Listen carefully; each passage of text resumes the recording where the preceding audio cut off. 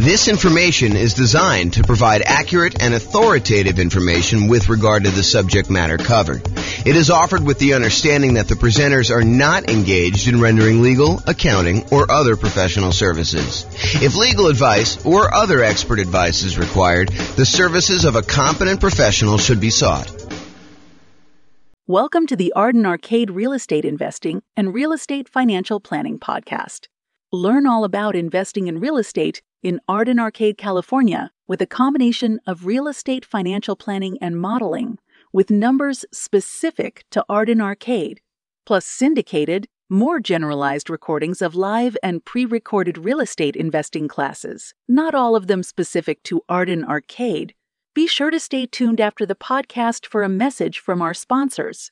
All right, so rent resiliency and price resiliency for real estate investors. I'm James Orr. So what is resiliency? Resiliency is a noun. It's either one of two definitions. One, the capacity to recover quickly from difficulties or toughness. Or two, the ability of a substance or object to spring back into shape, elasticity. So tonight we're going to talk about two different things, rent resiliency and price resiliency, and I'm going to define those. So rent resiliency is how resilient are you to a drop in rent? How tough are you? How strong are you? What is your ability to bounce back from a drop in rent? And the question that comes up is how much can rent drop before you have negative cash flow? So that's how I define it. How much can rent drop before you have negative cash flow? And then price resiliency is how resilient are you to a drop in property value or the price of the property? And that is how much can a property value drop before you have negative equity, before you're upside down, before you're underwater. Does anyone have any questions on these? Because I'm going to start using them throughout the night, and now is the time to ask if you have questions, because otherwise you're going to be falling behind. Everyone good? Pretty straightforward? All right, cool. So when we measure these, both price resiliency and rent resiliency, I measure them in two different ways. I can measure them in dollars. How many dollars can rents drop before you have negative cash flow? Or how many dollars can price drop before you have negative equity? Or we can look at it in terms of percent. How much can rent drop in terms of percent? Can rent drop 10% before I have a negative cash flow? Or how much can prices drop? Can prices drop 10% before I have negative equity in a property? And so how many dollars can rent drop before you have negative cash flow? That's what I call rent resiliency in dollars. That's also known as cash flow. If you think about it, how many dollars can rent drop before you have negative cash flow is literally the definition of what cash flow is, right? Cash flow is how much money you have over what it costs you in order to run the property. So cash flow technically is rent resiliency dollars. However, there's no version of that for percent. So what percent can rent drop before you have negative cash flow? That's what I call rent resiliency percent. And there's no equivalent. It's not like there's a version of this where you can look at that, okay? So rent resiliency percent is probably the odd one, but rent resiliency dollars is my fancy name of calling cash flow. Does that make sense, everybody? Okay. How many dollars can price drop before you have negative equity or you're upside down or you're underwater? That's what I call price resiliency dollars. That's equity, right? That's literally what equity is. Equity is how much you have over what the mortgage balance is. And so how much can prices drop before you get to negative equity, before you get to negative equity or you're underwater, is literally how much equity you have. So price resiliency in dollars, also known as equity. What percent can property values drop before you have negative equity? That's price resiliency percent. So that's what I call that. And there's no other equivalent for that, okay? Any questions on these? All right, cool. You guys know I'm really informal, right? You can ask questions if anything comes up. Okay, cool. All right, so measured by either the property or the portfolio. So resiliency can be for a specific property in your portfolio. You could say to me, James, how resilient is 1234 Main Street to a drop in rent? And you can look at that. Or you could say, James, how resilient is my entire portfolio to a drop in rent? What is the average drop in rent I could have on each property before I have negative cash flow? Or you can look at it on an individual property. So you can look at these either in a per property basis or overall as your portfolio. And we could either look at this from a total perspective, where you add up all the rents, you add up all the expenses, and you could see how much rents can drop before you have negative cash flow. Or you could look at it as, I take all the rents, I divide through by the number of properties I have, I take all of the expenses on the property, I divide through by the number of properties I have, and then you can look at how much it is on a per property basis on average. Does that make sense? Okay. All right, so you could look at this as either a snapshot in time. You could say, right now in my portfolio, how resilient am I to a drop in rent? Or you can say, over a long period of time, over the next 60 years, what does it look like? How resilient am I at each point in time for a drop in rent? So you could look at it either as a snapshot or as the thing over time. And you could say, look, 5 years from now, I plan on paying off a property, or I plan on refinancing a property, or I plan on buying a property, or I plan on selling a property. And you could say 5 years from now, at that snapshot in time, month 60, let's say as an example, what is my rent resiliency, or what is my price resiliency at that point? So you could do this looking into the future too, and use it as a decision-making tool as to whether or not doing a certain activity, buying a property, selling a property, refinancing a property, cash out, refinance a property, or rate and term, refinance a property, or any of those types of things, how will that impact how resilient my portfolio is? Okay, I think I covered all those. Oh, one other thing. You can also look at what is the average amount of risk I have, or in this case, price resiliency or rent resiliency, over an entire 60-year period. So instead of seeing a chart where, it starts off, I'll use draw on the board here, where it starts off really high, or it starts off really low rather, and then over time as cash flow improves, your resiliency gets better. You could say, hey, what is my resiliency for this entire period? And you could take an average and say, oh, the average is 30% or 32% or whatever it is. And you could say, oh, so this one's about 30% on average. And then if you had another strategy you were considering, like this one, you could say, oh, that one has a rent resiliency average over this whole time of 29%. And so you could say, on average, one strategy is more risky than another, even though there may be times when it's below and other times when it's above. But over this entire period, one's more risky or one's less risky than another with this specific measure of risk, which isn't the only way to measure risk, which we'll talk about tonight. Any questions on that? Okay. If you're doing any modeling in the Real Estate Financial Planner software, I added a bunch of new numbers here. So now you can actually see your average rent resiliency, your average price resiliency, average debt to income, average total debt to net worth, and average total debt to account balance, as well as average months of reserves.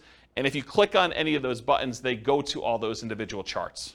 So I added those for you because I wanted to see them. So that's a new tool that's brand new for you guys. Tonight we're going to look at both snapshot, one specific month and how it measures, and we're going to look at stuff over time. We're going to talk about both of them. Any questions? Okay, cool. All right, let's talk about some oversimplified math. I'm going to give you an example just to kind of walk you through how this stuff works. So let's say you have two different portfolios that you're comparing. In one portfolio, in both portfolios, you have $1,000 per month in cash flow on all your properties, okay? In one portfolio, you have 10 properties that each cash flow $100 each, okay? 10 properties, $100 each property, that's $1,000 per month in cash flow. And in another portfolio, you have 5 properties with $200 a month each in cash flow. So you have one portfolio that has basically the same amount of cash flow for both. One of them has more properties with less cash flow per property, and the other one has fewer properties with more cash flow per property. What if rents, let's talk about the ones where you have 10 properties with $100 each.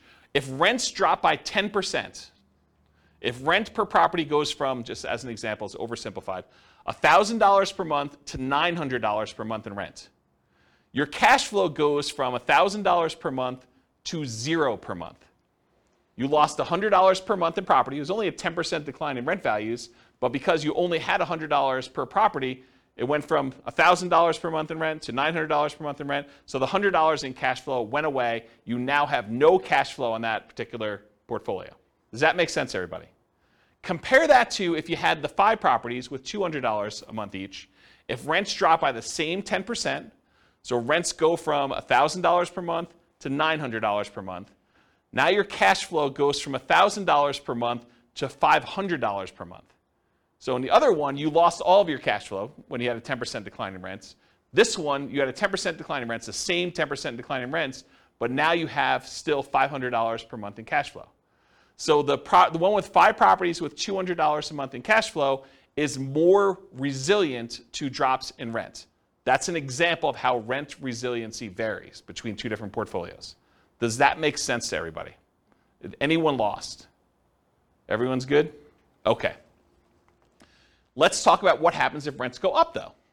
Same 2 situations. You have 10 properties with $100 a month in cash flow, or you have 5 properties with $200 a month in cash flow. If rents go up by 10%, rent per property goes from $1,000 per month now to $1,100 per month. Cash flow goes from $1,000 per month, where you have 10 properties with $100 a month in cash flow, goes from $1,000 per month to $2,000 per month. You doubled your cash flow by having a 10% increase in rent. Okay, and we discussed this, I remember discussing this in the real estate partnerships class, where I kind of showed you how cash flow changes. I think Ben and I were talking about this, how rent went up by 3%, and we talked about how it's like $50 more in rent, so it's like you only really increased by 3%, but really the cash flow doubled. Remember this? We talked about that? So this is the same idea, right? Where you have a $100 increase in rents, but now cash flow is doubled on you. But if you have 5 properties, and they're doing $200 a month in cash flow, if you have rent increased by the same 10%, then the rent per property goes from $1,000 per month to $1,100 per month, just like the other one, except now cash flow goes from $1,000 per month to $1,500 per month. Only an increase of 50%, where the other one doubled. This is another example of how resiliency works, except it's the opposite now. Property values, rents actually went up in this case, and so your cash flow did not increase quite as fast because you were more leveraged, essentially. Does that make sense? Okay. Now let's talk about equity. We just did rent resiliency. Now let's talk about equity. So you have $1 million in equity in 2 different portfolios. Okay? In one portfolio, you have 10 $250,000 properties with $100,000 in equity in each. Okay, that's $1 million in equity. Or you have 4 $250,000 free and clear properties where you don't have any loans on them. That's also $1 million in equity. So you have 2 different examples. One where you have 10 properties with $100,000 each. The other one where you have 4 $250,000 properties where you have $250,000 in equity in each. Okay? If price drops by 10%, in the one where you have 10 properties with $100,000 in equity each, that means if prices drop by 10%, 10% of a $250,000 property is $25,000. So the property value went from $250,000 to $225,000, but you got 10 of them. So now you have $250,000 in lost equity, and your equity decreased over 10 properties. That means your equity went from the $1 million that you had to $750,000. So your equity decreased from $1 million to $750,000. But if you had the other portfolio where you had 4 $250,000 free and clear properties, if the price drops by the same 10% we did before, $250,000 properties now worth $225,000, you had 4 properties at $25,000 decline in value each. That's $100,000 in equity decline total. So now your equity went from $1 million to $900,000. This is an example of how price resiliency works. Okay? You have one portfolio where you have 10 properties, where now you lost $250,000 of $1 million in equity, and you have another one where you have 4 free and clear properties, same decrease, but now you only lost $100,000 instead of $250,000. Does that make sense? Okay, cool. Now what happens if property values went up? Same $1 million in equity to start, same 2 situations. You have 10 $250,000 properties with $100,000 in equity each. If the price goes up by 10%, the $250,000 property is now worth $275,000. So $250,000 increase across all 10 properties in total. So your equity now goes from $1 million to $1.25 million. So you have an increase of 25%. 10% increase in price means your equity increased by 25%, as an example. Okay? Or you have the 4 $250,000 free and clear properties. If the price increases by the same 10%, same $25,000 per property, $100,000 for all 4, just add them up for 4 of them. Now your equity goes from $1 million to $1.1 million, It only increased by 10%. It's unleveraged. Okay? Does that make sense? All right. So really, what we're talking about in a lot of these cases is leverage. The more leverage you have, the less resilient you are. The less leverage you have, the more resilient you are. Does that make sense? We just saw that. The more leveraged you are, the less resilient you were. Right? We saw that with rents. Any questions on this? All right, cool. All right, let's do a thought experiment. Which is riskier? Is it riskier to put 0% down or to put 10% down? And why? This is the discussion part of class. What's riskier? Just call it out. It's riskier to put 0% down. It's less risky to put 0% down. Okay? Why do you think it's less risky to put 0% down? Less skin in the game. Less skin in the game. So if you put no money in the deal, you don't have any money to lose. Interesting perspective, right? I think a lot of people would be surprised to hear that. They'd be like, well, you put more down, maybe you have more cash flow, so it's probably less risky to have 10% down from that argument, right? And if property values went down, having a 10% cushion before you're a negative, that's interesting. But on the flip side, both that and the previous kind of resilient slide on leverage, even though I agree with you, the hard part about me thinking about that is other stocks or real estate, that's true on paper, but only if you sell. So if you've got enough portfolio to withstand the tide, it doesn't matter because you're not going to sell at every level. So what you just went to is this idea of paper losses. If property prices go down but you don't sell, you don't really have a loss until you sell. You don't have a realized loss until you sell. And so you're arguing it doesn't really matter, right? You don't have a loss in either case unless you have to sell the property. Okay, so that makes it sort of even on those. What else? Which one's more risky? Which one's less risky? What do you think? I think it depends. It depends on what? On your cash position. On your cash position, okay? So if you have a lot of cash, then which one's less risky? Then I'd probably go 0% down because your ROI would be higher. Okay, so you might have an infinite return on investment. Right. In theory, at least. I mean, really, you should be calculating your return, including how much you need to keep in reserves. I mean, we kind of teach that in deal analysis class. But ignoring that for a second, if you have a 0% invested in the deal and you make money on that, then you have an infinite return, right? Yeah. So you would think that it's less risky for you to have 0% down in that case. Yeah, if you can support the rents. Yeah. So you're assuming you're having to pay for negative cash flow. Well, there's that risk.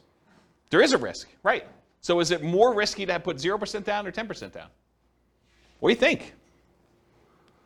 It's a personal decision. I think It's a personal decision, yeah? it depends on what you have in reserves. I really think. Are you paying? Are you deferring your down payment? But you have that down payment.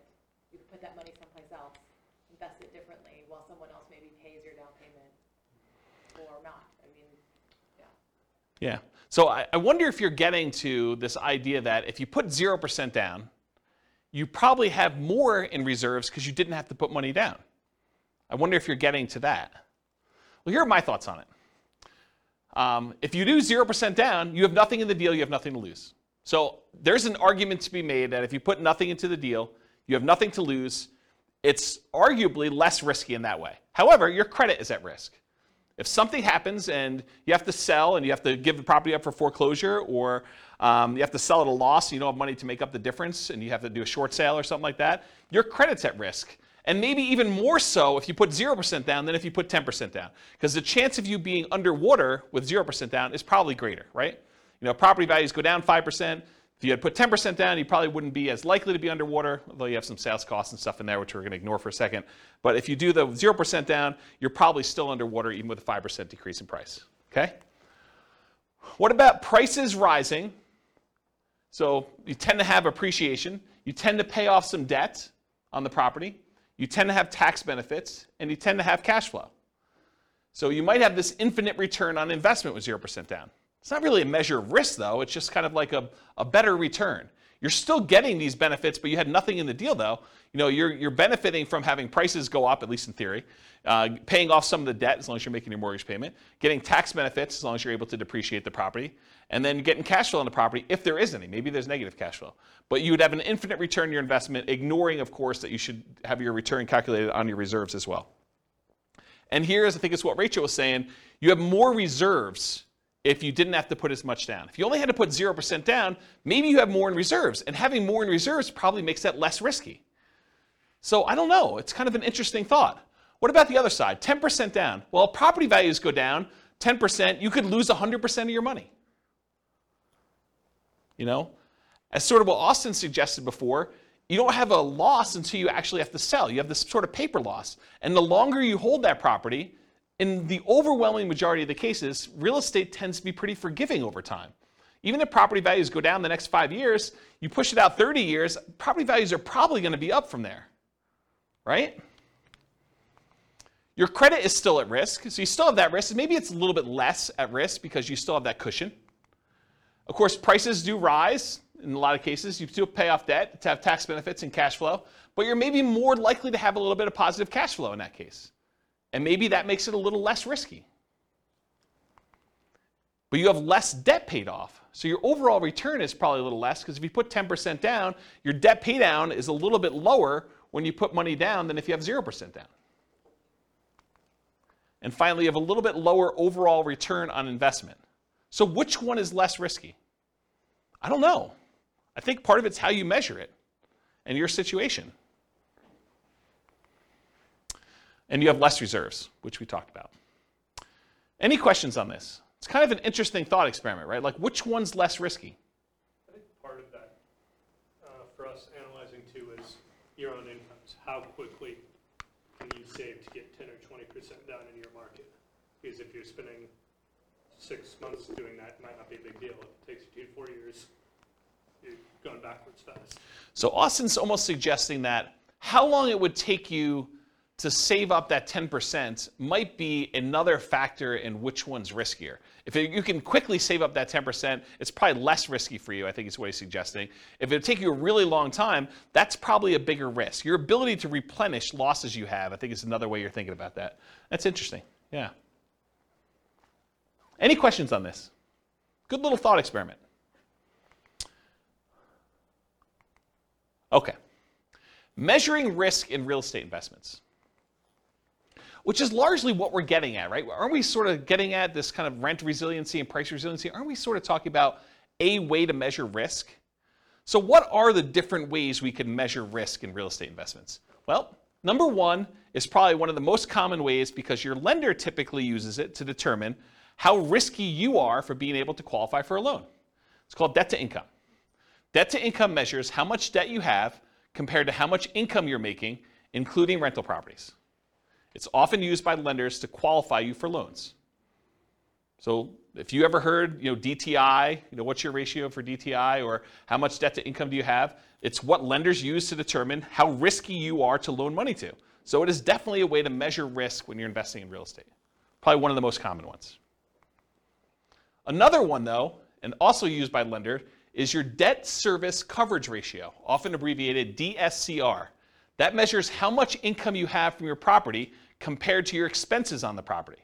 It's a ratio of your income on the properties to your expenses. And a lot of lenders want to see 1.25 or something like that. They want to make sure that the income you have in your property can more than cover your expenses. Okay? That's another way that we measure risk. Here's one you may not have heard of. It's debt to net worth. How much debt do you have? If you add up all your mortgages and any other debts you might have, car loans, student loans, anything like that, credit card loans, how much debt do you have compared to what your overall net worth is? And when we use net worth here, we're also talking about any equity you have in properties. How much cash you have in the bank, how much stock money you have invested in stocks, how much Bitcoin you have, how much Dogecoin you have, all those things, right? So it's your overall net worth, your ratio of your debt to your net worth, okay?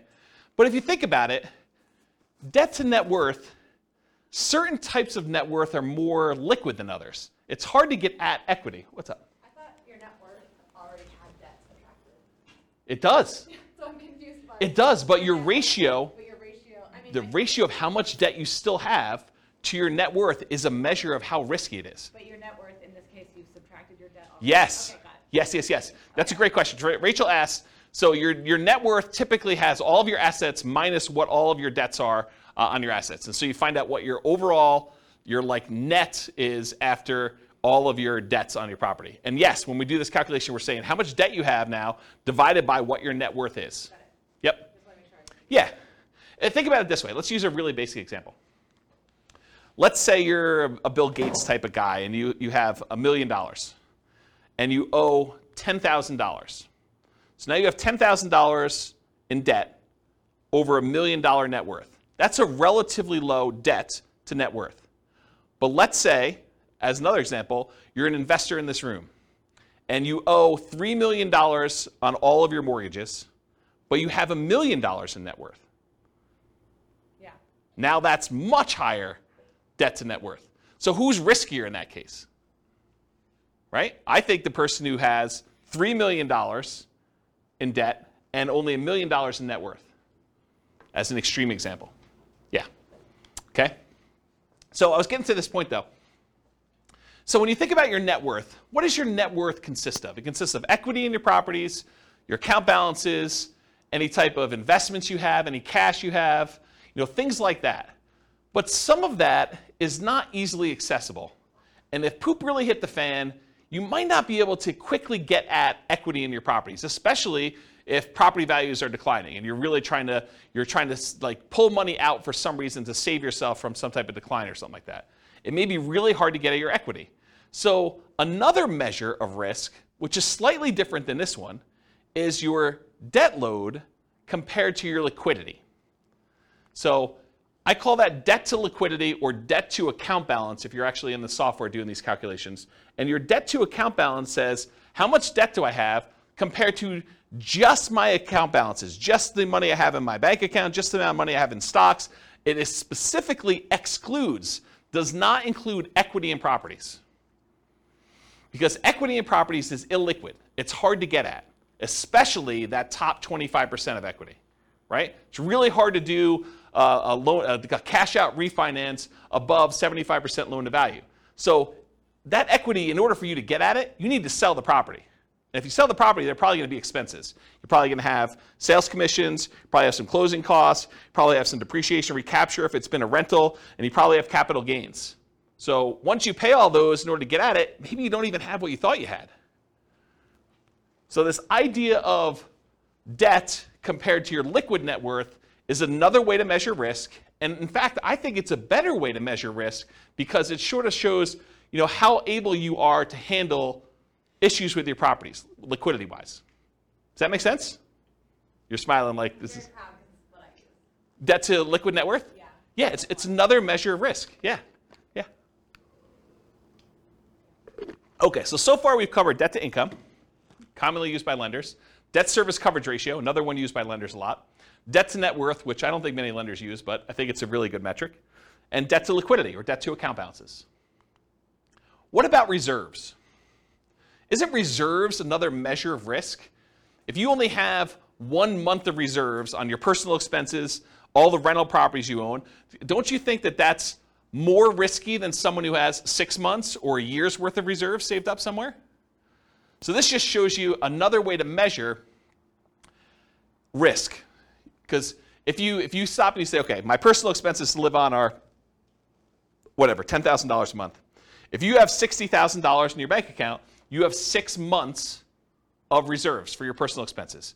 If all of your properties with principal, interest, taxes, insurance, maintenance, vacancy, property management, all those things in there is $2,000 per property, and so if you had $12,000 in the account and you had one property, you'd have 6 months of reserves on that property. Well, that's pretty good. What if you had 10 properties? Now you need $120,000 in reserves to have 6 months of reserves for all your properties. Plus the extra $60,000 for your own personal living expenses. Now you need $180,000 of reserves in order to have 6 months of reserves. Okay? So that's another way to measure risk, is how many months of reserves you have. And then in addition to these, there are 2 other ones we're covering tonight. Rent resiliency, which is how much your rent can drop before you have negative cash flow, and price resiliency, which is how much your price of your properties can drop before you have negative equity. So these, I think, are my first pass attempt at what the different ways of measuring risk in real estate investments are. And there's probably, I was talking to Nick before class, Nick and Austin, I was telling them, there's probably at least a whole class on just this slide, like going into details about what these are, how you measure them. And there's some really interesting relationships, which I'm probably not going to get into much tonight, but like having a whole bunch of reserves can make up for being weak in another area. If you have really low rent resiliency, maybe I do cover this in another slide, but if you have really low rent resiliency, where if rents decline by the smallest amount, you're going to have negative cash flow, but you tell me you have 10 years worth of reserves, I'm less concerned, right? If you tell me, look, I got 15% rent resiliency, but I only have 1 month of reserves, I'm nervous for you because these interact. Does this make sense? Okay. All right, so how much riskier is it? Rent resiliency and price resiliency give you one way to measure how much riskier it is when comparing two different strategies. So these can be talking about completely different strategies. For example, I'm going to Nomad versus I'm going to do non-owner occupant 25% down investments, or I'm going to do Nomad versus short-term rentals, or I'm going to do house hacking versus fix and flips, or whatever your strategy is, although fix and flips really wouldn't have rent resiliency. But you could use them to measure two different strategies completely, or you can use it to measure what is riskier. Should I put 10% down? Should I put 20% down? Should I put 25% down? And earlier we were talking, Ben, about this idea of nomading and how much you put down. If you think about this is sort of what we're talking about. If you put less down when you're nomading, it's just a really simple version of this conversation that we should have in detail. But if you put, lower down, like 5% down, and you have a much poorer, much more riskier rent resiliency, where you're likely to have negative cash flow or really low resiliency in case rents change, but you have now an extra 15% of the down payment in reserves, well, those sort of like counteract. And would I rather see you have negative $50 a month in cash flow, but have $45,000 more in reserves? Yes, I would. Versus you saying, I'm going to put $45,000 more in a property and now I'm going to have $100 a month in cash flow? I don't know. I mean, I'd almost rather see you have $45,000 in reserves, right? It's a kind of an interesting way to think about it. And you got to run your own numbers to see what it plays out for you, but that's like one of the discussions I think we should have about this idea of put more down and have positive cash flow, put less down but have a much bigger pile of reserves. So we have to think about that. Okay, so you could be analyzing, you can use this to measure risk when you're looking at totally different strategies or different amounts of leverage. Should I put 20% down? Should I put 25% down? Should I put 50% down? Should I buy these properties free and clear? Other measures of risk may mitigate the severity or the consequences from the risk associated with another measure. This is what we talked about before about having risky rent resiliency, where it's really low, and if you have a drop in rents, you're going to have negative cash flow. But being risky there can often be mitigated by having really robust reserves. So if you're really sensitive to drops in rent where you're going to have negative cash flow, but you tell me you've got $1 million in reserves, I probably don't care, right? Unless you're talking about really big numbers for the negative cash flow. But if you tell me you have very little reserves and you're close, or you tell me, or I'd rather see you say, I got a decent rent resiliency and mediocre to good sort of reserves. Sort of like this balance between them, okay? So for example, let's look at them for Nomad with 5% down versus 20% investor loans. You're not moving in with the 20% down for someone who has $1 million to start with. So we're going to start with an example here. Someone's got $1 million to start with, and they're going to either do Nomad or they're going to say, I'm not moving into a property. Sequentially, I'm just going to go buy one property to live in, and then I'm going to buy 20% down rentals. Let's take a look at how these compare. And I do have the 20% down investor buy a single owner-occupant property to start with to kind of make it fair, okay? So let's take a look at what this looks like. Let's start with price resiliency. Okay. I'm going to take my time to go through these charts. So this is a chart showing total price resiliency in dollars. So how much dollar-wise do prices need to decline before I have negative equity? The red line is showing you 20% down non-owner occupant. And remember, price resiliency in dollar is essentially equity. So really, this is a chart of how much equity they have in all their properties. Right? That's what I'm showing you. We started with $1 million, and we either do the nomad strategy, where you're buying properties with 5% down, moving in, living there for a year, converting the last one to a rental, buying the next one, putting 5% down, and you're repeating this process until you have 10 rentals and 1 owner-occupant, versus someone who is buying 1 owner-occupant property and immediately putting 20% down to buy 10 rentals as quickly as they can with that $1 million that they have. So in this case, they're able to buy the 10 rentals really, really fast in like 10 months. Okay?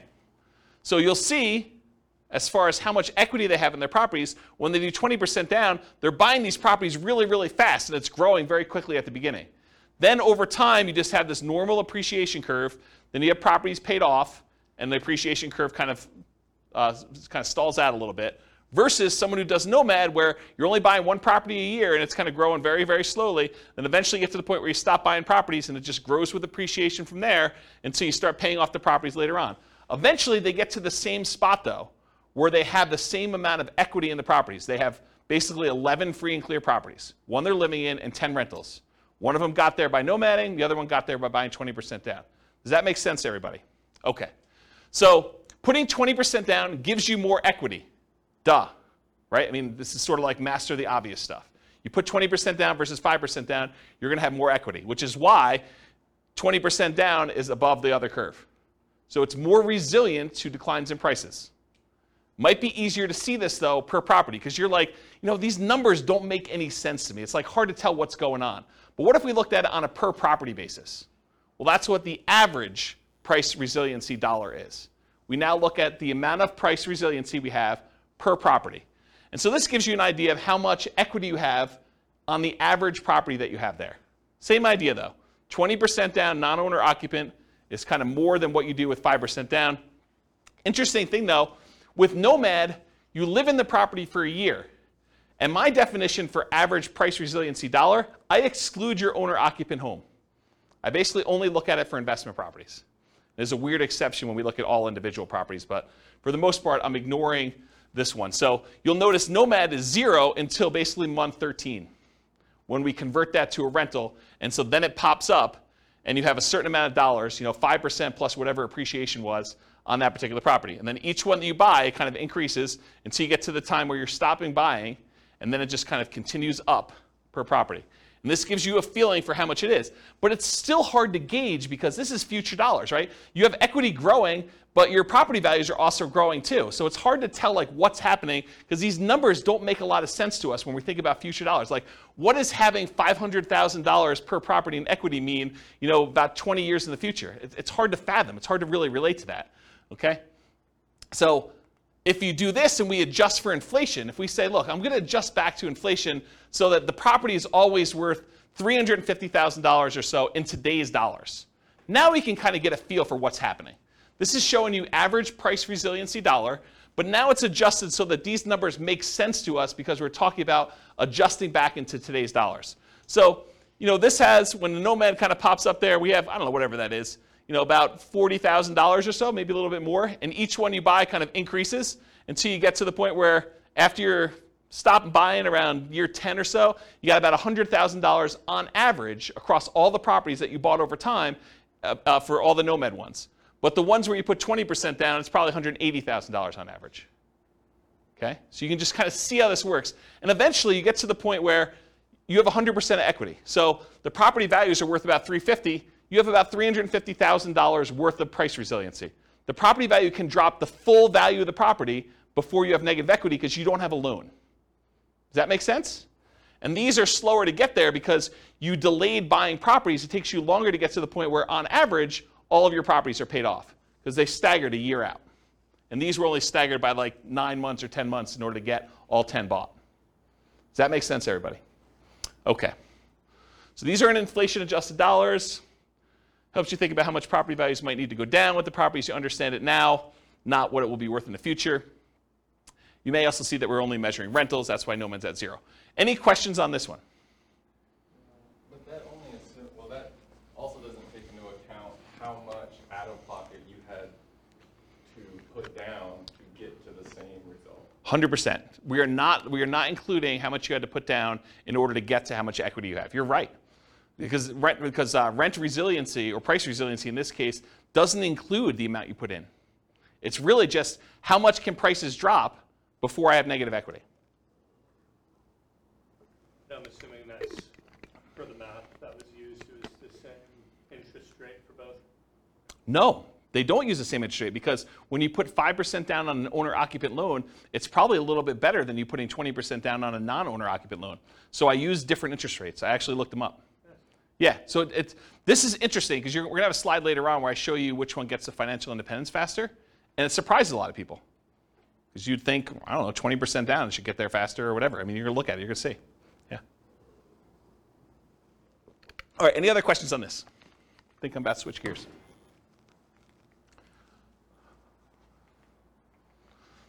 Now I'm switching from dollars to percent.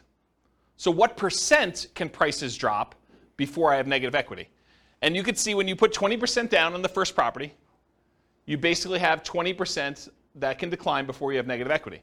When you have the nomad property, until it becomes a rental, it's 0.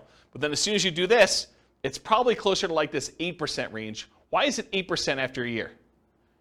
Because you put 5% down, and I assume property values are appreciating at 3. So now property values can go down by like 8% on this first one before you have it. And each time you buy a new property, it sort of increases to get to this point. So you can see how resilient you are to declines in value, percentage-wise. No longer talk about dollars, because in a lot of ways, don't we want to know percent? Don't we think in terms of percent? We don't often think, look, we're buying properties. What if they go down $72,000? Well, $72,000 of what? If we're talking about $1 million property, that's very different than if we're talking about a $300,000 property. So really, don't we want to think in terms of what percentage decline we had on the property value? So I think percent makes a lot more sense. So you can see here, though, and then eventually you get to the point where you can have 100% decline in value when your property is free and clear, and you don't have any negative equity. And the nomad one takes longer to do. The total and the average look almost identical. The charts look almost the same. Or, this is all the properties combined. We could look at each individual property if we wanted to, right? And that would look like a rainbow. So each one of these then becomes its own property. And you can see this is someone nomading. Each year they buy a new property, and then the rent, or this is the price resiliency. The price resiliency kind of goes up over time as they appreciate and as you pay down a loan a little bit. Okay? Any questions? Is this helpful? All right. Let's switch over now to talk about rent resiliency. So total rent resiliency in dollars. Remember, rent resiliency dollar is what? It's cash flow. So this is really another chart saying this is how much total cash flow you have on all your rental properties. Now, it's still the same scenarios. We started with $1 million, and we either do nomad or one owner occupant, then 20% down payment, non-owner occupant investment property loans. We're putting 20% down, gives you more cash flow. That makes sense, right? You put 20% down the property, you'd expect probably a little bit better cash flow. Although the interest rate's better on 5% down nomad. Also, the 20% down payment properties are paid off faster. Why? Why are the 20% down payment properties paid off faster? But they're all 30-year loans. We purchased them earlier.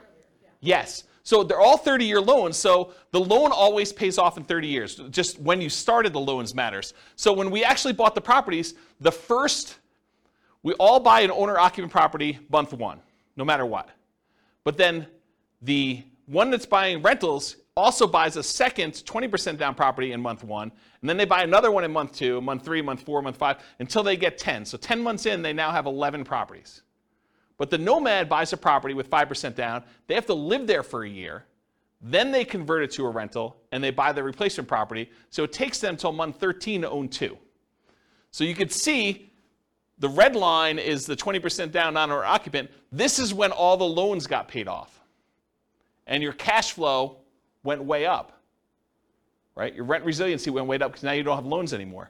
But these ones, they take a long time, and they're staggered a year apart. So it takes a long time for them to get to the point where they're all paid off. But once they get paid off, they're basically the same. right? Because you basically have the same number of rental properties. There's some funky stuff going on here. With the 20% down non-owner occupant loan, you have a little bit of negative cash flow right at the beginning. But Nomad's even worse. Nomad starts at 0, and then by month 13, you have a little bit negative cash flow, and it's worse as you buy more, so it kind of stays there for a little bit. Okay? So, yeah, let's go to the next slide. So now this was just regular dollars, so it's kind of hard to tell like what's happening. You're like, okay, what does it mean to have $50,000 worth of cash flow in year 30? I don't know. So let's take a look at it now if we adjust back to today's dollars. You can see a little bit more about what's happening here, but really you could see what the total cash flow is as if it was cash flow in today's dollars, sort of adjusted back for inflation.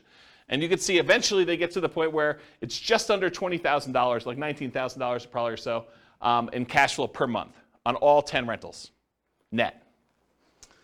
So this inflation adjusted dollars. It helps you think about how much total rents on all properties might need to go down with the property as you understand it now, not what rents will be worth in the future. Okay? Now this is average per property. So before we were talking about the total amount on all 10 rentals. Now we're saying how resilient are we on an individual property? It shows you, about here in year 10 or so, you're probably about, $500 or $600 per property in positive cash flow on the 20% down, somewhere in that ballpark. And you can kind of get a gauge for that. And then here, later on, you can see kind of what it is per property. So, this is in inflated dollars, but it's probably like $6,000 or so when the properties are all paid off. Okay? Or we could adjust for inflation, and we could see the numbers now. Each property's got about, $1,800 or so per month in cash flow net after everything's paid off.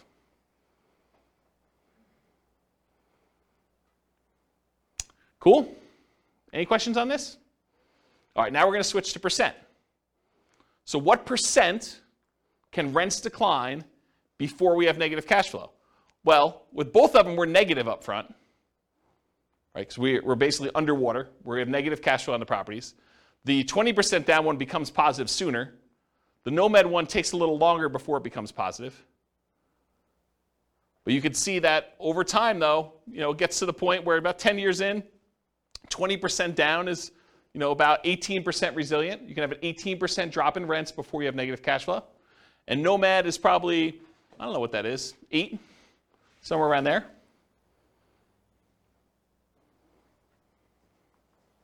And then this is if you looked at Nomad for the individual properties. You can look at each one individually.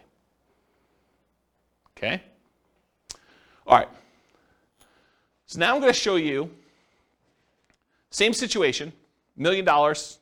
Should you put 5% down as a Nomad? Should you put 20% down non-owner occupant like we just talked about?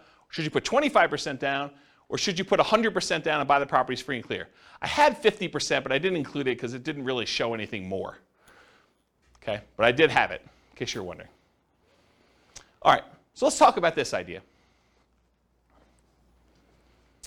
What's the chance you might see prices or rents go down 1%? What's the chance that home prices can go down 1%? Or rents can go down 1%? Pretty good, right? Like the chances of seeing rents decline by 1% on any given property or property prices to go down by 1% in any given year is pretty high. Wouldn't you agree with that? What are the chances that they could go down 10%?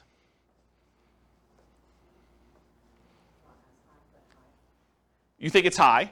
Is it as high as 1%? Yeah, it's much more likely for you to be able to see property prices or rents go down 1% than it would be for them to go down 10%. What about the chances it could go down 25%? Property prices, you have a $400,000 property, now it's worth $300,000. What are the chances that could happen? Could it happen? Yeah, it could happen. Is it more likely that something like that would happen, or is it more likely you'll see a 1% decline? 1%, right? I mean, this is obvious. I'm not trying to trick you. What about a 100% decline? Rents go to 0. Property prices go to 0. Could that happen? Maybe. Is it likely? Probably not. So would you agree that we're much more likely to see a 1% decline than a 50% decline? Not a trick question. Seems really obvious, right?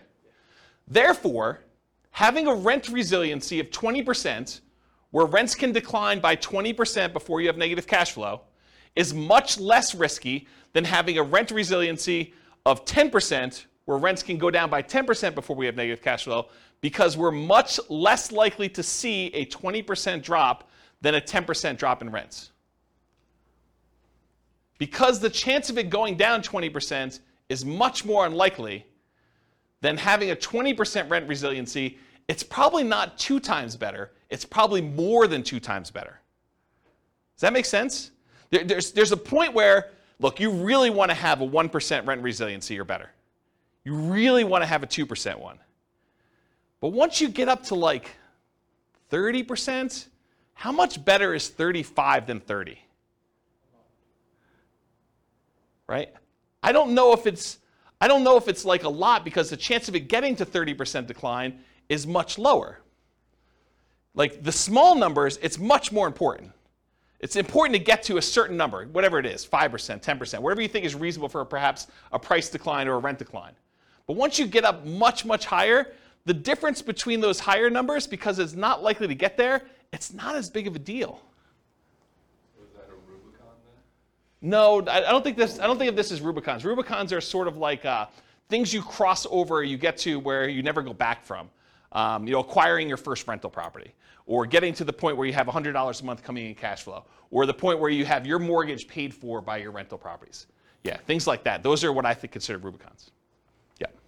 Yeah, question? So in your rent investor history, what percentage have you seen rents go down?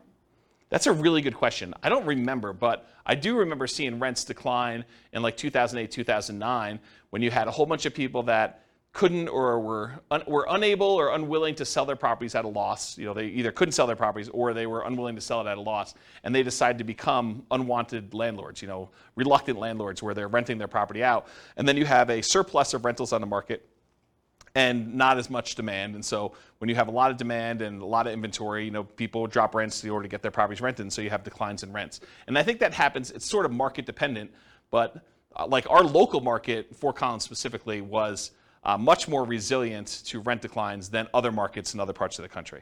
So I think part of it is market dependent, and I probably could look at some charts to try to get a feel for that. There probably is some data that I'll try to find, and we can look that up. But I don't think it's unreasonable to be prepared for a 10% decline. Especially, I think about it this way too. Over the last X years, we've seen a massive run up in prices, a massive run up in rates, in rental rates, rents. Do you think it's unreasonable to give some of that back?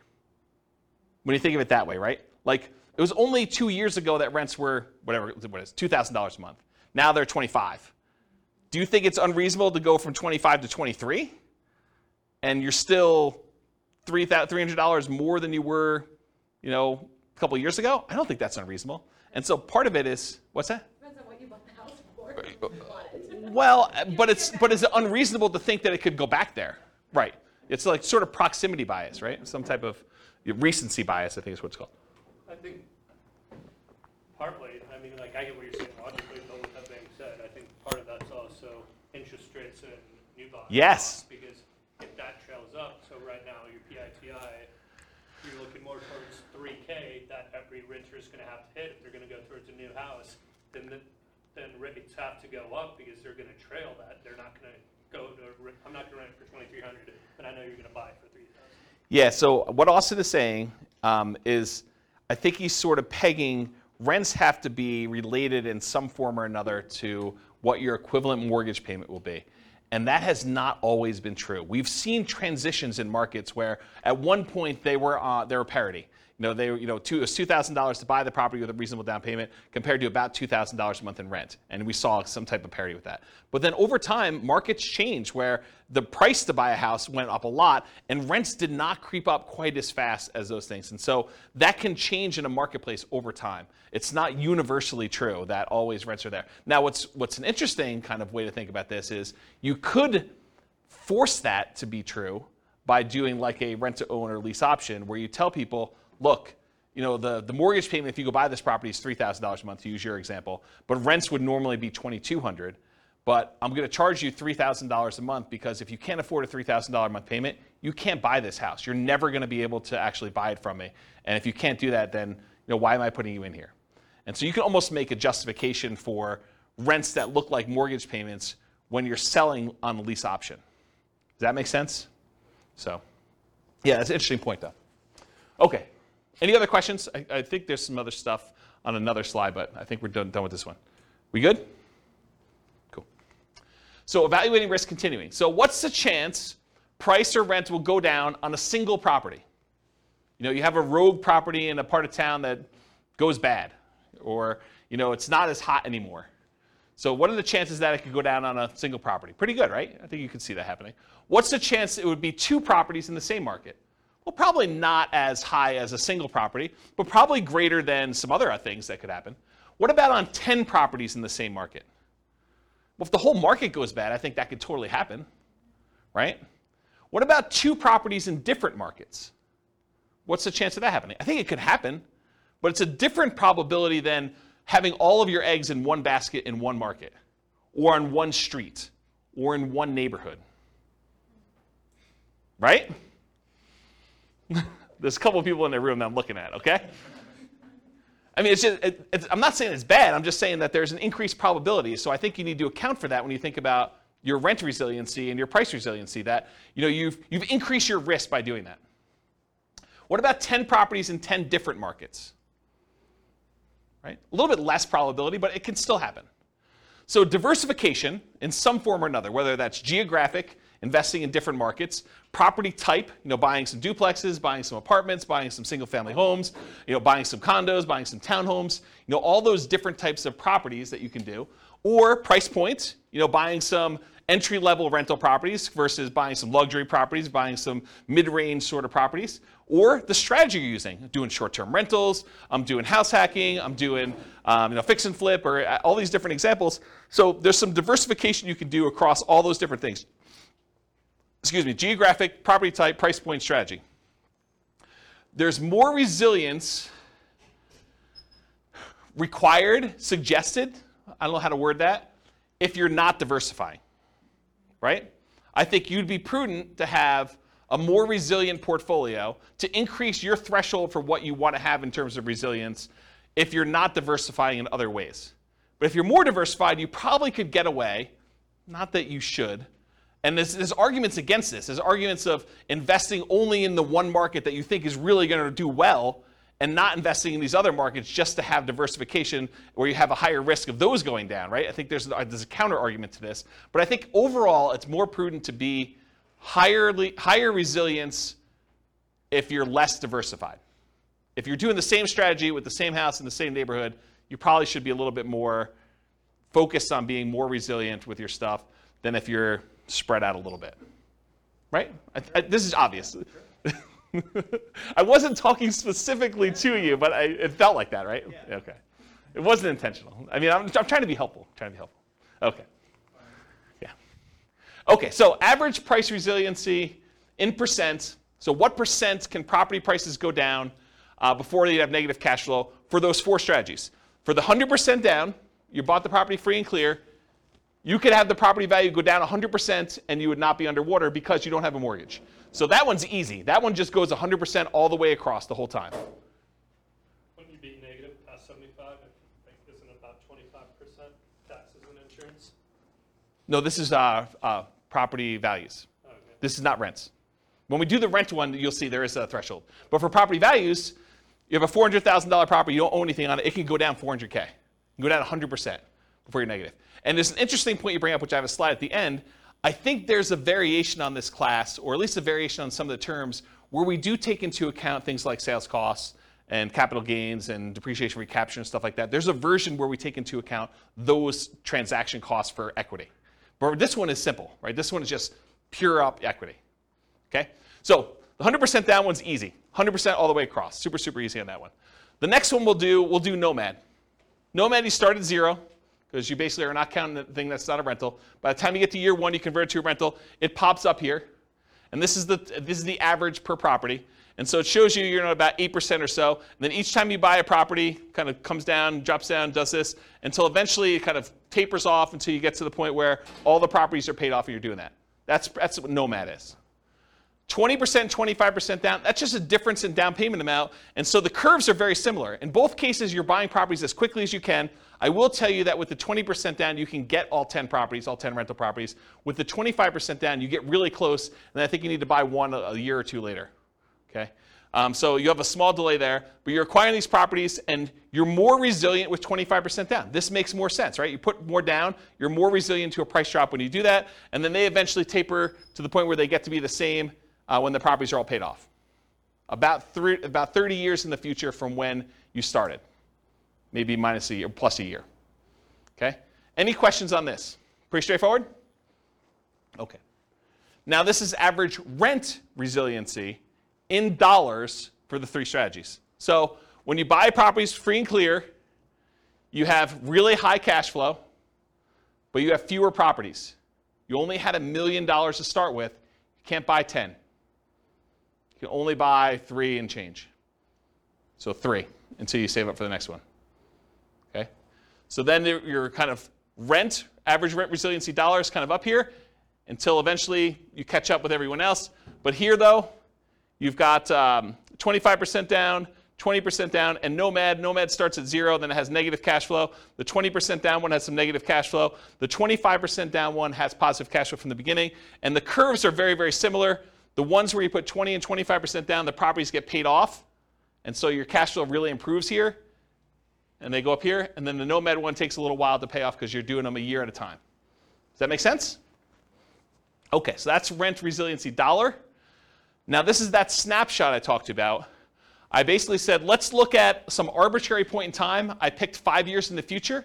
And I said, what does this look like? What is the average rent resiliency in dollars at 5 years in the future for this thing? And so for the 100% down, 1965.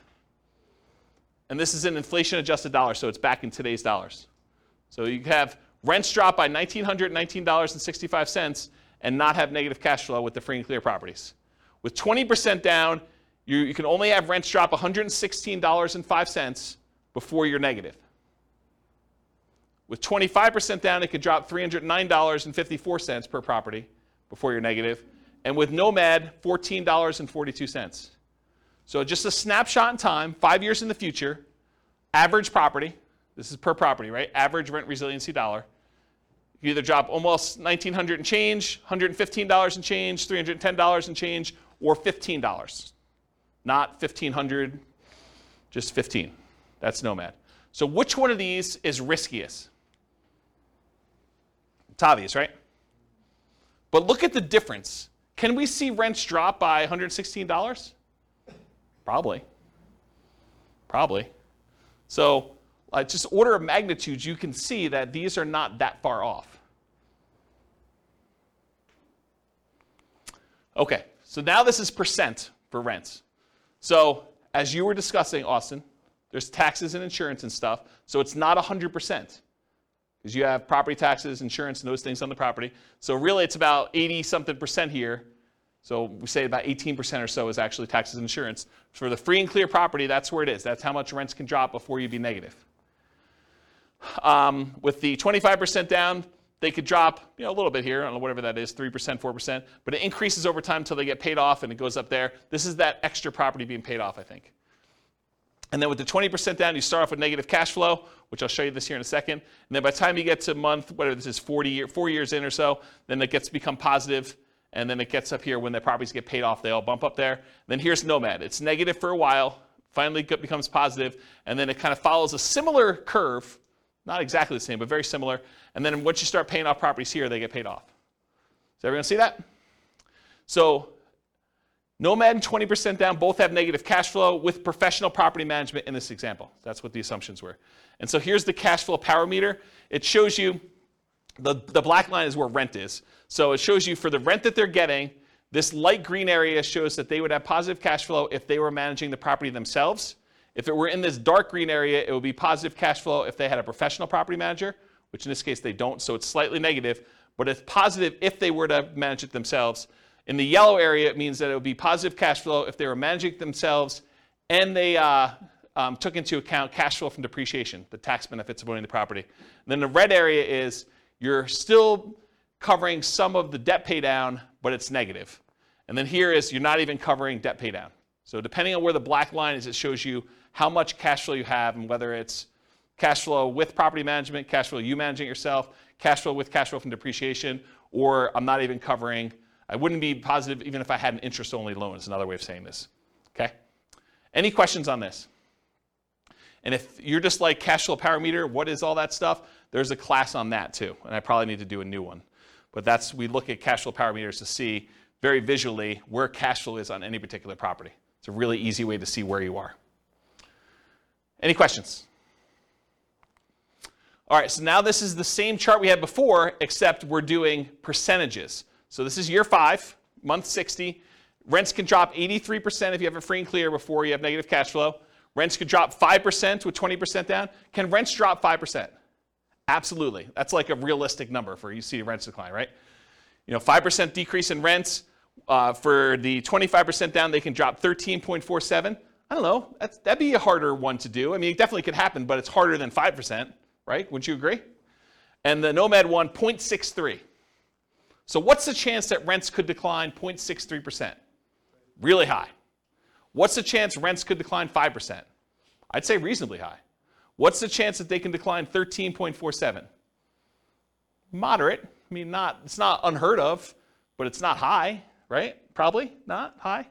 And what's the chance it could decline 83.12%? Pretty low. Pretty low. If you can get a feel for how resilient this strategy is here. And this is probably different strategy. This is just different down payment amounts to give you a feel. Okay? Any questions on this? Cool. It's often counterintuitive.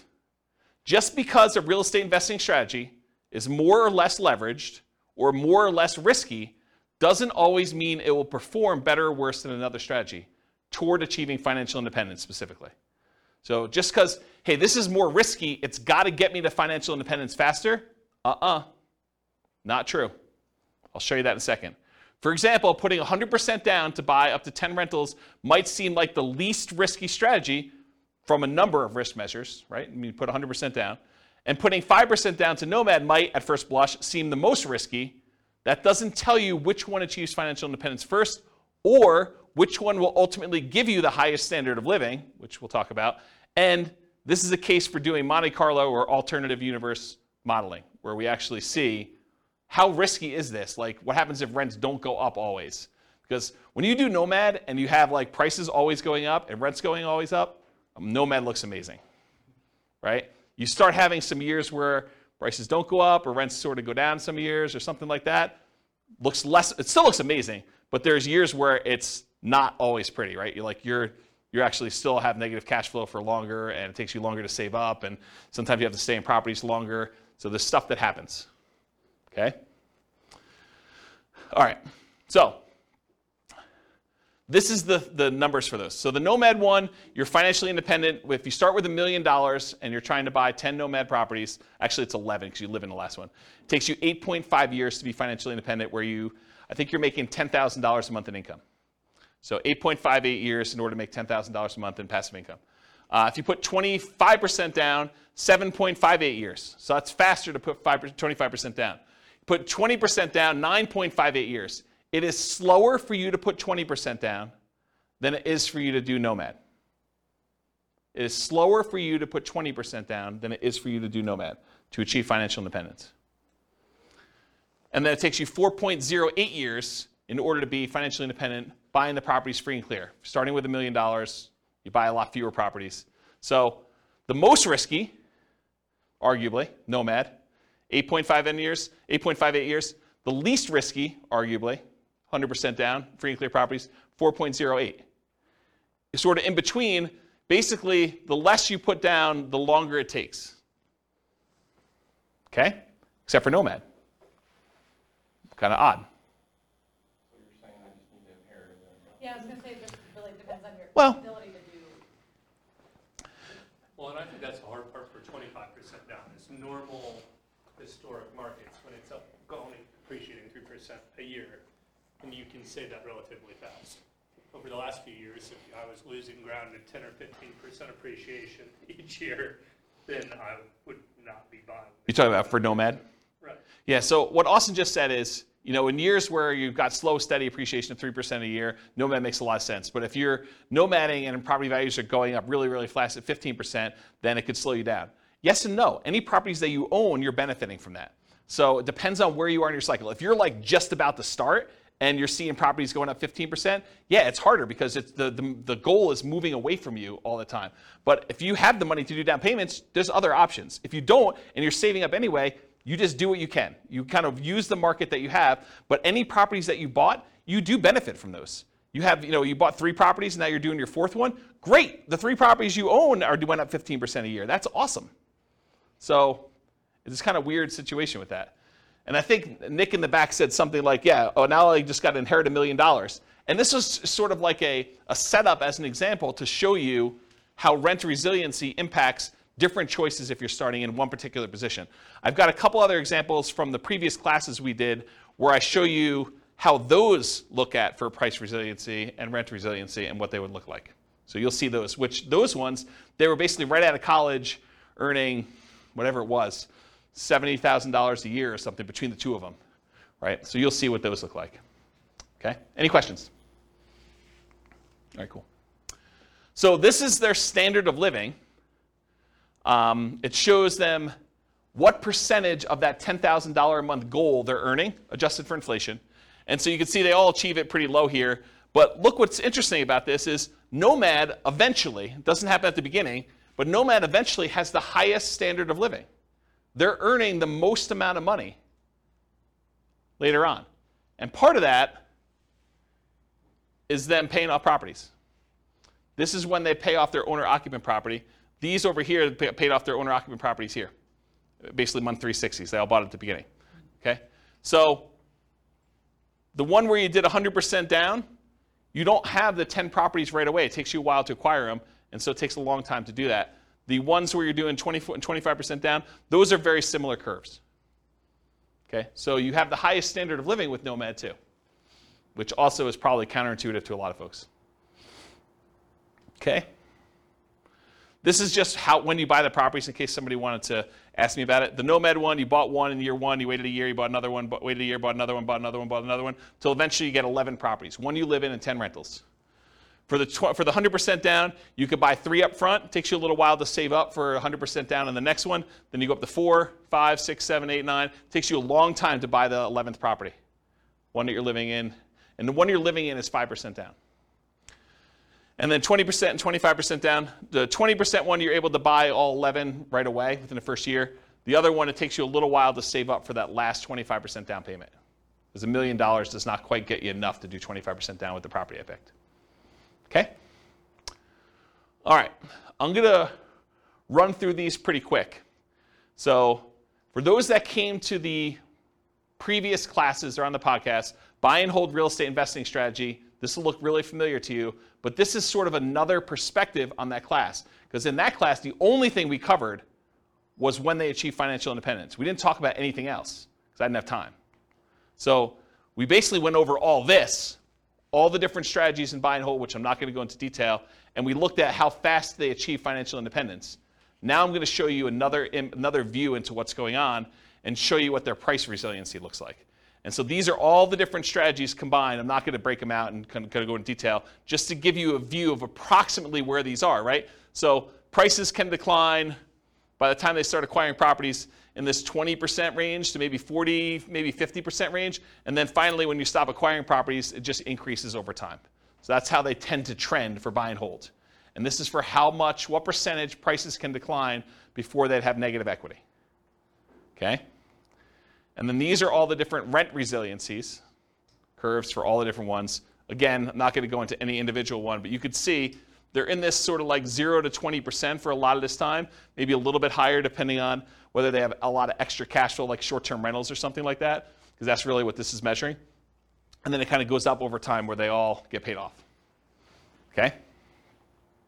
And then I picked the arbitrary time frame just to compare them. This is year 20, month 240, just to see what happens. And I wanted to show you 15% down payments are still relatively risky even 20 years in. Only a 6.3% rent resiliency or 1.92% rent resiliency, depending on which one of the two 15% down payment options you chose. All the other ones, though, I think are pretty reasonable, right? I mean, we talked about, do you think rents are able to go down 22%? What about 11%? I mean, that can happen, but it's not crazy close, right? You know, you start getting at 1.92, that's pretty close before you have negative cash flow.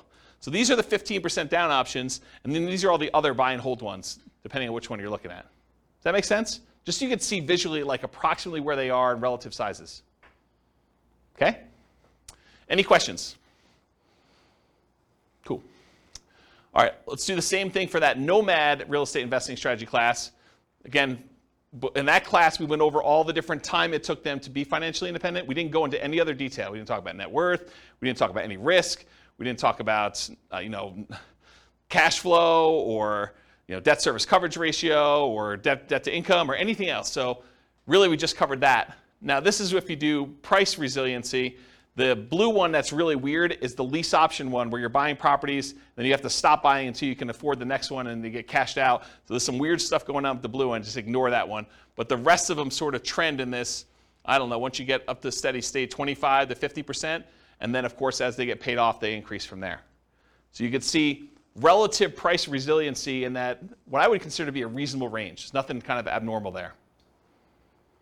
And then here's rent resiliency. Again, the blue one is that lease option one, which is kind of wacky. But then here, it builds up. Nomad kind of builds up over time as you acquire properties and you hold them longer, and you add another property, and eventually you get good cash flow. But it takes some time to get there, and kind of cash flow increases here until the properties start getting paid off. That's what they look like for rent resiliency percent. Any questions? And for comparison, this is year 20. Do you have a question, Austin? Yeah. For the short-term rental. Yep.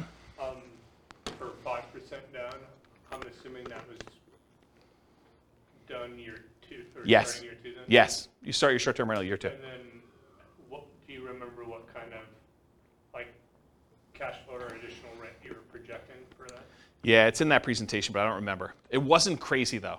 I remember at the time thinking it was a pretty reasonable bump. I bumped up expenses on it and I bumped up income on it.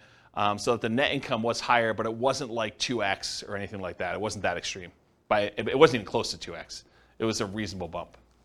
And you can change those assumptions, right? You can go copy the scenario to your account and just change the model. Yep. So this is month 240, year 20. The same one we did before where we had some of those that were in that 5% or whatever it was, 2%, whatever the numbers were there. And I just want to show you that the average rent resiliency by year 20 for Nomad, they all look pretty reasonable to me. I mean, there is a 7.76 one. I'm pretty sure that's the lease option exit one, which is wacky anyway. All the other ones, though, they seem kind of reasonable. I mean, the lowest besides that is 11.9%. Not great, but not horrible. And there's some that are 30%. Right? Doesn't seem unreasonable to me to have the ability to have rents drop by 20% before you have negative cash flow. Seems pretty resilient. Any questions on this? I think this is the last one I'm doing for these. House hacking. Again, this was that house hacking real estate investing strategy class where we covered all the different times it took to be financially independent. I'm not going to go over that again. But then here is the price resiliency for those. Very similar to a lot of the other ones where between 25% and a little bit less than 50% prices can decline for the bulk of the time here. And then, of course, when they're paid off, they get a lot better. And then for rent resiliency, you start off with some negative cash flow in some cases, and then you have positive between 0 and 25 for rent resiliency for a lot of this period of time, and then you start paying off properties, they get a lot better. And of course, you knew this was coming. Year 20, kind of a snapshot. There's some that are kind of funky. Whatever this fourth one is, that's one of the blues. That's probably a 15% down one, honestly. It's probably 15% down payment, this blue, if I had to guess. And then the other one, 5.86, that's like a pink. Yeah, they're all the 15% down ones. So these are all these low 5.86 ones are all 15% down, which that's the lowest rent resiliency you have. All the other ones, well, I guess 5. What's 5? That's a green one. Oh, that's probably 15% down too. So all these are 15% down. And all the other ones where you put down a reasonable down payment, they're all above 10%, which doesn't seem to be crazy extreme. It's not super resilient, but it's also not an extreme number low, right? Any questions on this? Cool. Oh, apparently I did one more. Oh, BRRRR.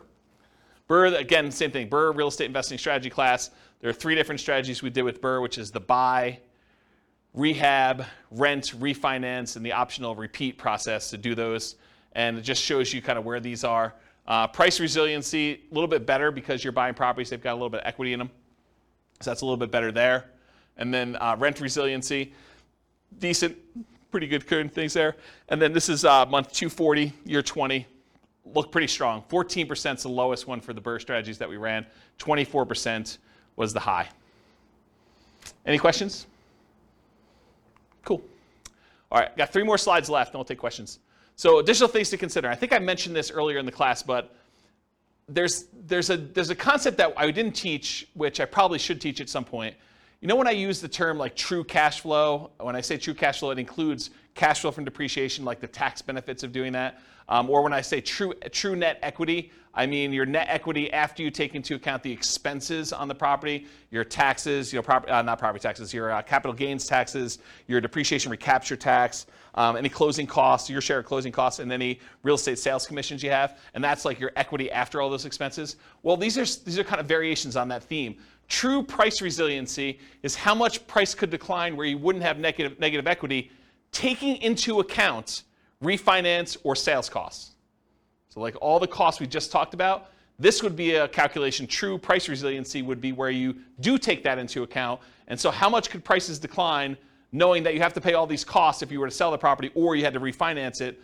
What would be your kind of number there? And so that's kind of a variation on the theme. And then the same thing would be true for true rent resiliency. How much could rent decline where you wouldn't have negative cash flow, accounting for cash flow from depreciation, that tax benefit you get by owning the property too. So right now, if you think about it, we talked about rent resiliency all night. But really, if rents declined by 10%, you'd still have this weird buffer of the tax benefits of owning that rental property, provided you were still in that period of time where you can get the depreciation, right?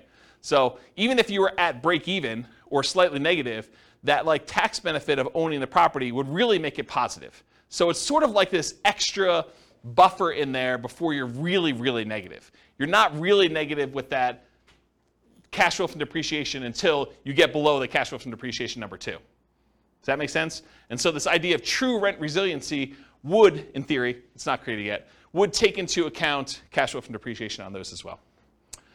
So for those that wondered, hey, I thought this class was called cash flow resiliency and equity resiliency. And you're right, it was.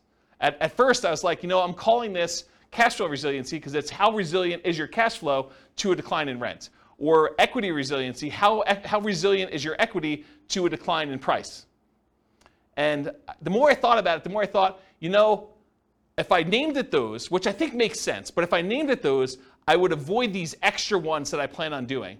And so I decided to go back and rename the terms to rent resiliency and price resiliency now. So now it's how resilient are you to a decline in rent, or how resilient are you to a decline in price? Because I wanted to add things like vacancy resiliency. How resilient are you to an increase in vacancy? Or property insurance resiliency. How resilient are you in your cash flow to an increase in property insurance? Or property taxes resiliency. How resilient are you in cash flow to an increase in property taxes? Or maintenance resiliency. How resilient are you to an increase in maintenance or CapEx as examples? So, for example, with maintenance, you could say, how much maintenance go up before you have negative cash flow? That would be maintenance resiliency. So that's why it got renamed. Does that make sense why it got renamed now? Okay. All right. Would you guys like to see my personal portfolio, rent resiliency and price resiliency, to kind of get a feel for what is somebody who has an established portfolio and might actually, think that they know what they're doing, do that, okay? So here's my own personal portfolio. This is my average price resiliency, and I should tell you, I'm not acquiring any properties, not selling any properties, not refinancing any properties, so it looks really plain, right? Because there's not a lot of stuff going on. It's just like things getting paid off over time. So this is price resiliency. The average property I have has got a price resiliency of whatever this is, 58%, 50-something percent, high 50s. So my property values can go down 58% before I would have negative equity on average. Does that seem pretty conservative? I think it's pretty conservative. So that's what it is. It'll take me a while to get here because I've got some properties that I did new loans on when loan interest rates were low. Okay? What about rent resiliency? Rents can drop, whatever this is, high 20% before I would have negative cash flow. Okay? And then it gets better. Eventually, when I pay off all the remaining properties where I did a refinance all at a bunch of time, then it goes up to about 80% decline where I can do that. So that's about what I personally have, it is what I personally have in my portfolio. Does that help you guys, give you some insight as to what I think is a reasonably conservative number? I also have a lot of months of reserves, way more than 12. Way more than 12. So even if this was lower, I would feel really comfortable. Make sense? Yeah. So to get here, Yeah. I mean, this is your years into this. Yes. Did you start at those low? No. Yeah. Nope. You didn't start here. No, I didn't start. You started at those higher risk, like. Yeah. leverage. Yeah, because if you think, so the question was, you didn't start here. So when you were getting started, were you at these higher risk, like rent resiliency and things? Yeah, you have to, because if you think about it, by definition, if I put 25% down to acquire property, well, I have whatever it is, 25% things before I could do that, right? So yeah, now I'm, with the equity you have in your property, now I'm at 50, whatever that is, 55, 58, I don't even know what the number is, but it's not 25 anymore, right? What's the longest property you own? Oh, not very long at this point. You sold them, yeah. Yeah, there's been turnover. Yeah, so not very long at this point. But I mean, part of this is market appreciation too, right? And there's definitely there's at least one nomad property. There's actually 2 nomad properties in there. Right, but how do you one of the things to think about is how do you change this, right? One of the ways you could change it is you put a free and clear property or 2 or 3 in there. And that can overall change the average, right? So there's free and clear properties in there too. All right. Any final questions? Is that helpful, seeing this too? Surprise. I don't usually show my stuff. Any questions? Yeah, awesome. So first kind of statement, then question. So from my understanding of the last few graphs, most of the variance is probably between 10 to 15%. It depends on your strategy and what you're doing, right? If you're buying free and clear properties, no. If you're doing these like highly leveraged, 15% down, 20% down, 25% down, or Nomad 5% down, acquire them a year apart, or Burr, where you're kind of like trying to pull your money out, all those things vary depending on what you're doing. But if you're kind of for rent resiliency, kind of looking at it from that lens, I guess. Going back to where we started class, then if you would rather go 0 down and have the rest in cash or index or whatever else, the main 4 or 5 dips we've had in the last 100 years, haven't they only lasted like 1 to 4-ish years on average? I don't know that data that well that I can comment on it, but it doesn't sound unreasonable that you had relatively short periods of time where the dips didn't last forever. So I guess where I'm thinking of trying to tie that back together, circular thinking, is I would think there would be less risk than trying to ride that out with the reserves to the side than the additional equivalent of being above it percentage-wise and holding it that way. But I think they're related. So I think your question is, I'll reword it for you. I think your question is it better to have a lot of reserves and not worry as much about rent resiliency because you have the reserves to handle it? Or should you have 20% plus as far as rent resiliency where you might have some negative cash flow, but you can kind of hold it? And I think it's a combination. It's like, if you have 10 over here, then you have to have 20 over here. And if you have 20 over here, you have to have 10 over here. And you're weighting them. And then the numbers are arbitrary. It's like sort of like this balancing act of, if you're really low rent resiliency, you're high risk, right? You have a small amount before you go negative, then having reserves, big reserves, makes a lot of sense. If you are, you have really good, if you've got rent resiliency like I have in my portfolio, where property values or rents can go down, whatever this number is, 28% or whatever the number is here, then needing reserves is probably not that important, right? I still have crazy reserves. I mean, I'll tell you, it's like over the top. But you don't need that as much if you have 28% rent resiliency. This makes sense, right? So it's this balancing act. And this is sort of what we were talking about when you first came into class, but off recording, is that looking at all these different measures of risk, you have to like weigh them against each other, because you can have, your debt to income can be one thing, and your debt to net worth, and your liquid debt to net worth, and like all those kind of measures, debt to liquid net worth, like all these measures can be kind of coming into play, and you're like, well, if I'm going to have this, then I definitely want to have on the upper end of reserves. Or if I'm going to have this, then I definitely want to keep this there.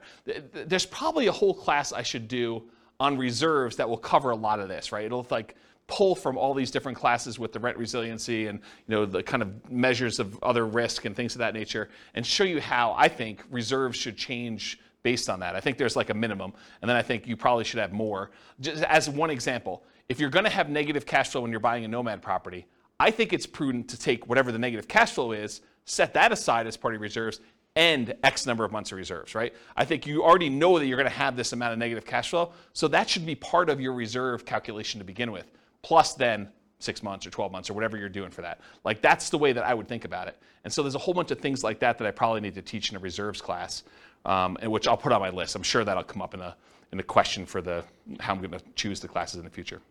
So, does that answer your question? Okay. Any other questions? Was this helpful?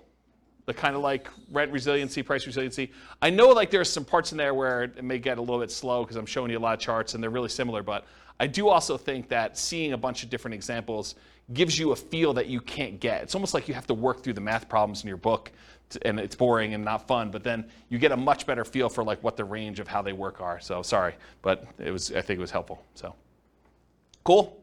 Thank you all for coming. I will see you all soon. Bye-bye for now. You're welcome. With home prices up, mortgage interest rates up, and rents up, but not quite enough to counteract the higher prices and interest rates, cash flow on rental properties in Arden Arcade is harder than ever. Book a call with the Real Estate Financial Planner to apply our proprietary 88 strategies to improve cash flow on your rentals. See the show notes for a link to schedule your call and improve your cash flow today. If you're a real estate agent, lender, or professional in Arden Arcade that wants to help our real estate investor listeners, consider reaching out to learn about collaboration opportunities with this podcast. We'd love to add more value to our listeners by having you assist our investors buy, sell, and finance their real estate investments. See the show notes to schedule a call to discuss collaboration opportunities.